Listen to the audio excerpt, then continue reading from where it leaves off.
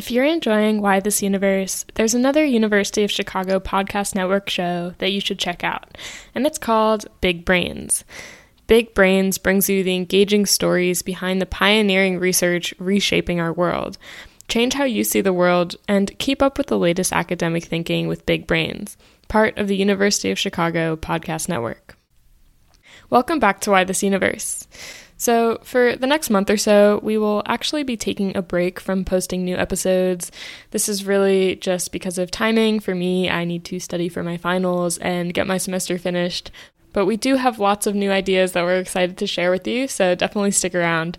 And in the meantime, we're going to be reposting some of our favorite earlier episodes that you may not have heard yet, starting today with an episode on what antimatter is and how it was first discovered.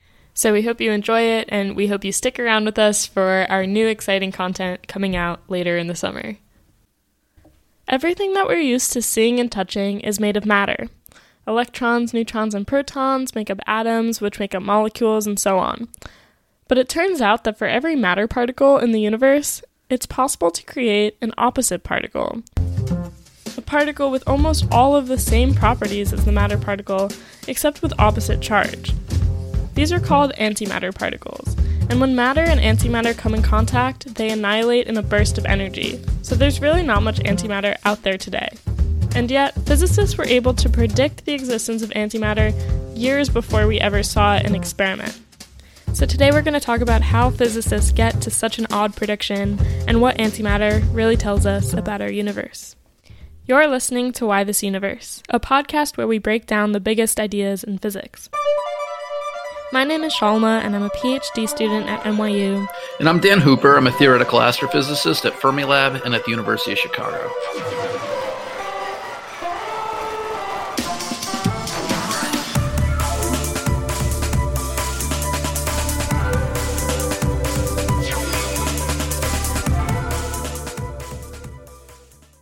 So to really understand how physicists ended up predicting antimatter, we have to go back to 1905, when Einstein first wrote his theory of special relativity. So we won't go into it in too much detail, just because it could really take up a whole episode on its own, but basically, Einstein's theory said that for objects moving close to the speed of light, physics gets really different. And that's because the speed of light is something of a cosmic speed limit. Any particle with mass can't travel at or above the speed of light. So any theories that physicists write for slow-moving particles have to be totally readjusted in order to account for particles moving at relativistic speeds, or speeds close to the speed of light. And so, in 1925, when Erwin Schrödinger revolutionized quantum mechanics by writing down what we now call the Schrödinger equation, that's exactly what physicists wanted to do next. They wanted to be able to upgrade Schrödinger's equation to explain particles moving at relativistic speeds. But before we talk about how physicists did that, let's talk a little more about Schrödinger's equation. This equation is basically all I studied when I took quantum mechanics as an undergrad, and it's really important in describing quantum systems. Yeah, I would say it does two things. It describes how a quantum system changes or evolves, but it also tells you what the possibilities are for a quantum system. So, like if I apply the Schrödinger equation to a hydrogen atom, you solve that and it gives you a list of states that all those electrons can be in. And it can't be in anything else. It can be in those or some combination of those very specific solutions to that equation. So Schrödinger's equation is really successful at describing systems like a hydrogen atom or a particle in a box. But there are limitations to when you can use it. And that's because it really isn't compatible with Einstein's theory of special relativity. Yeah, the Schrödinger equation is built from a Newtonian idea of space and time, and it breaks down if you start including the effects of relativity. So, they knew very shortly after Erwin Schrödinger wrote down that equation that this might be a good approximation that you can use for slow-moving things, but it can't possibly be the whole story. There has to be something else that would replace it or expand upon it that would describe fast-moving objects. So for the years following the Schrödinger equation, lots of people tried to figure out how to do this, how to make the Schrödinger equation work for relativistic particles. And it took a fresh pair of eyes to really do it. The person who finally solved this problem was a young physicist named Paul Dirac. So I kind of, look up to him as sort of a superhuman mathematical physicist. He had this like almost religious reverence for mathematical beauty, and he talked about this in kind of interesting poetic terms. And he also had a really hard time with things people would say that weren't meant to be taken literally. Like he seems to have only been able to understand language when literal. A story that was told in a biography of his I read is that he had made arrangements with some journalists to come to his house and interview him. And when the journalists arrived, Dirac was out in his garden, tending to his garden. And the journalist looked at him. He didn't know what Paul Dirac looked like. So he said, he thought maybe this guy was the gardener. And he said, "Excuse me, is Professor Dirac in his house?" And he said, "No." And the journalist left. And it never occurred to Paul Dirac that was not what the guy meant, or that, there could be a different way to interpret that sentence. So anyway, he was something of an odd duck, but an absolutely brilliant mind.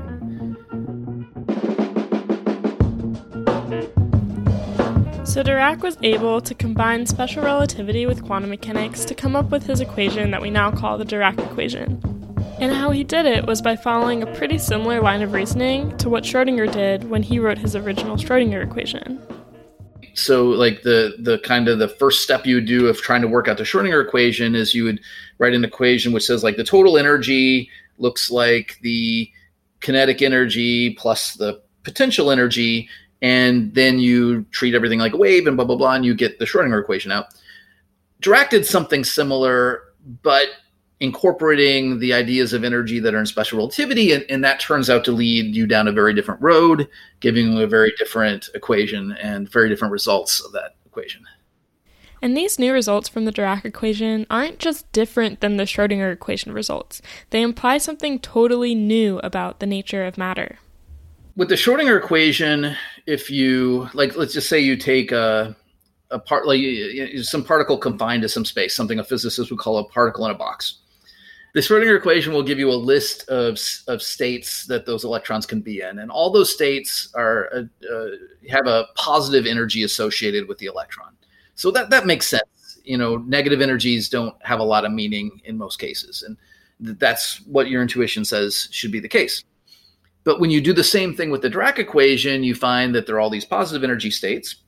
And then on the other side of zero, there's a bunch of negative energy states that an electron can be in. So this is instantly problematic. An electron always wants to be in the lowest energy state possible. Think of holding a ball at the top of a hill. That ball wants to be at the bottom of the hill, and as soon as you let it go, it will.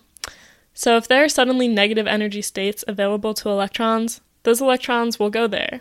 And in particular, they'll go to negative infinity. As it does that, it will just release more and more energy in the form of light or other radiation. And that electron will produce an infinite amount of energy. And obviously that's not what's going on. So that can't be the answer. And Dirac instantly knew that. But he had a solution and an idea that how you could deal with this. He basically said that all those negative energy states might already be filled. So what he had in mind is the natural state of the vacuum. The state that we describe as empty space is one in which all of those negative energy states already have things you can think of as particles occupying them. And since they're already full, you can't put a new particle in there. That's what we call the Pauli exclusion principle, something you people see in chemistry classes. And that means that just like with the Schrödinger equation, that electron can't fall all the way down to negative infinity. It has to stop at the lowest positive energy state. So Dirac answered the problem of negative energy states by supposing that the states are already filled, just with particles that already exist in the vacuum of space. But this leads to yet another idea.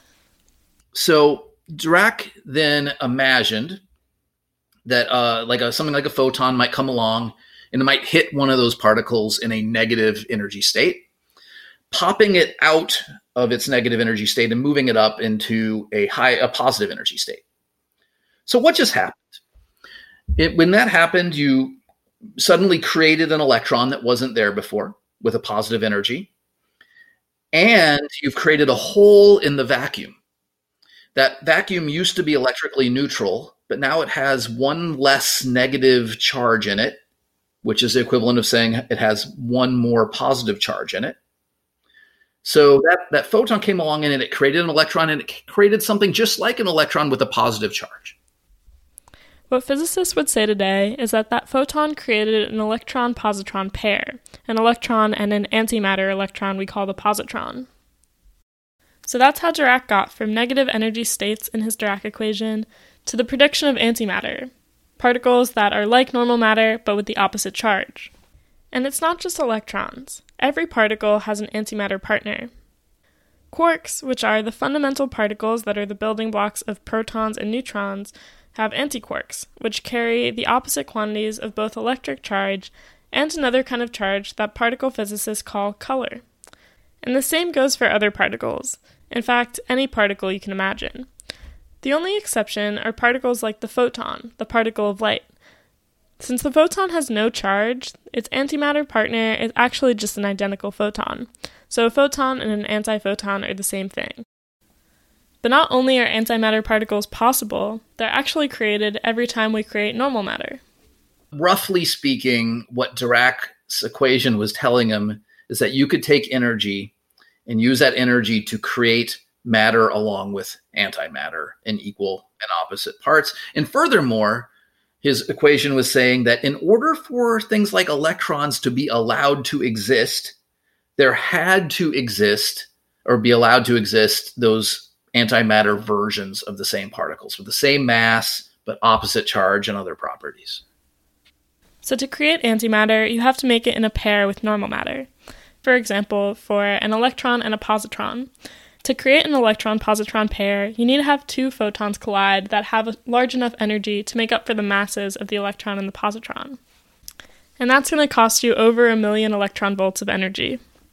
In the 1920s, that was a lot of energy, but it is really nothing. I mean, compared to modern machines, like the Large Hadron Collider is colliding protons together with 13 trillion electron volts. So this is, wildly smaller than that. The Large Hadron Collider produces tons of antimatter all the time.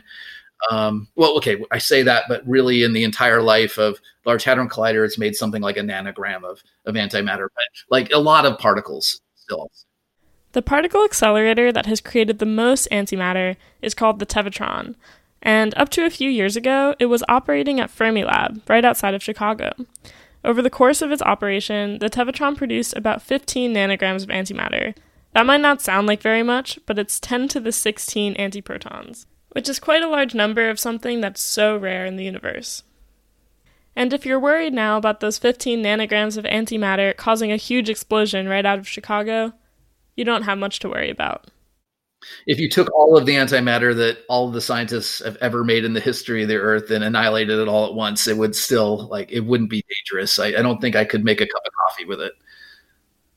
So physicists can create antimatter at big experiments like the Large Hadron Collider in Switzerland, but they're also produced naturally and come to us in the form of cosmic rays.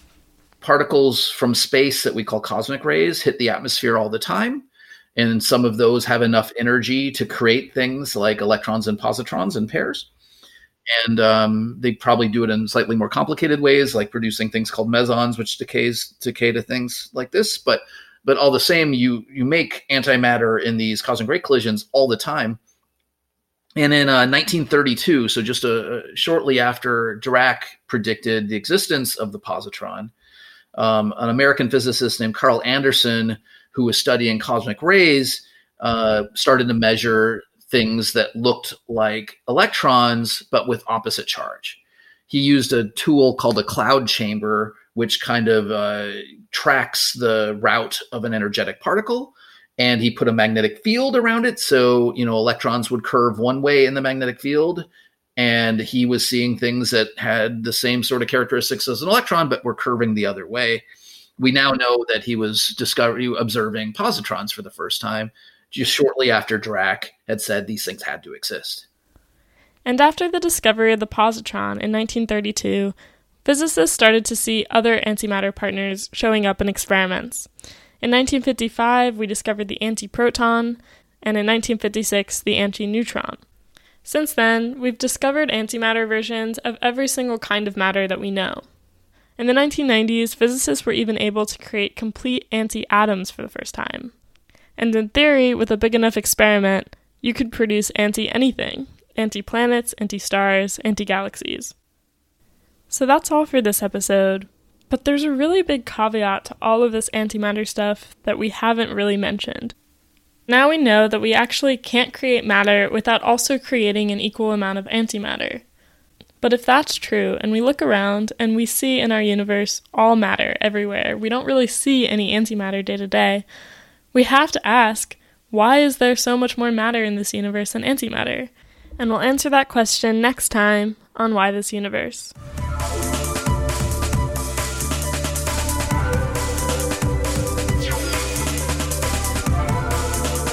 This episode was produced and edited by me, Shalma Wegsman. Research and writing is done by Dan Hooper and I. Dan is a theoretical physicist at Fermilab and the University of Chicago, and is the author of many books, including, most recently, At the Edge of Time, Exploring the Mysteries of Our Universe's First Seconds. All music in Why This Universe is produced by Jake Kleinbaum. Thank you so much for your support and for listening, and we hope you tune in next time to Why This Universe.